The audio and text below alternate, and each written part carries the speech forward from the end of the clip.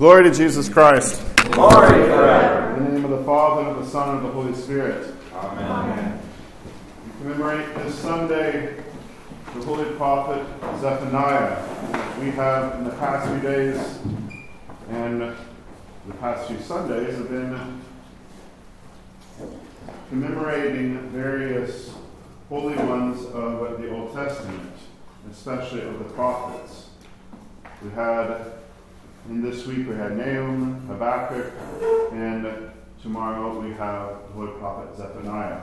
I would be remiss to not say something about Zephaniah because I have a godson named for Zephaniah, so I feel like I should say something about Zephaniah. Zephaniah was one of the prophets who is almost like a mini Isaiah. He's at the same time as Jeremiah. He is a part of the King Josiah's desire to purge Israel of the worship of Baal, of idolatry.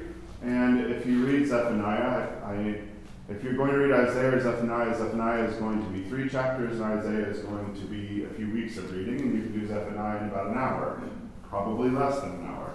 I think I did it in 10 minutes today. But Zephaniah is as strong as Jeremiah and as hopeful as Isaiah. What I mean by that is Zephaniah comes with a lot of heat and fire, as we expect from the prophets.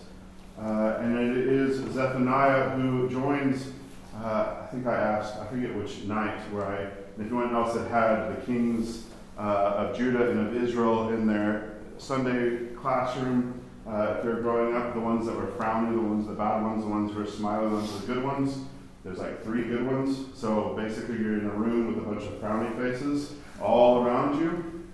Josiah was one of the few ones with the smile on his face because he wanted to restore proper worship. He wanted to actually purge the land of idolatry, which we see this past Sunday is the entire crux of the book of Judges.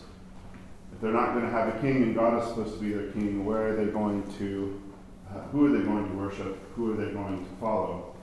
Zephaniah, like all of the prophets, stands as a voice of always referring back and calling back to faithfulness. The prophets were the ones who knew the law and would recall it back to the law.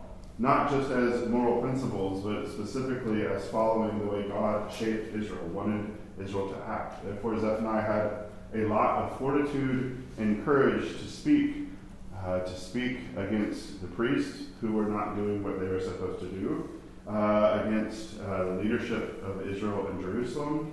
And also, Zephaniah has a few words from the Lord, because he basically has everybody around Israel as he goes through.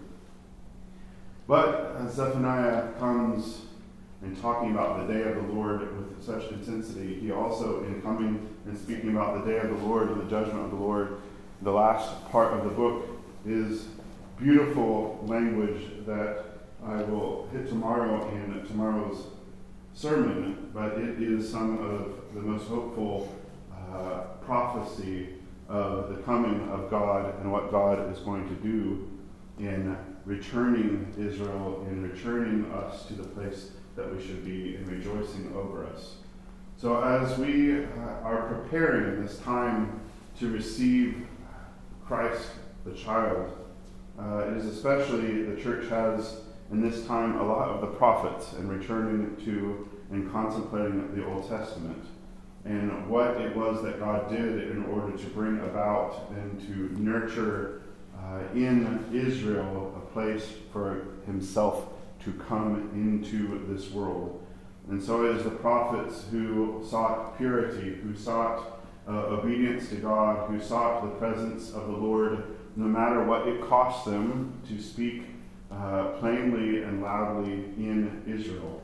So as we prepare for tomorrow morning the reception of Holy Communion, let us remember in our prayers the Holy Prophet Zephaniah, that we ask for his intercessions, for his strength, for his clarity, for his faith and hope in God, but that if we are to speak the truth, that we speak it in the love that Zephaniah obviously had for the people of God and whom God spoke to through him.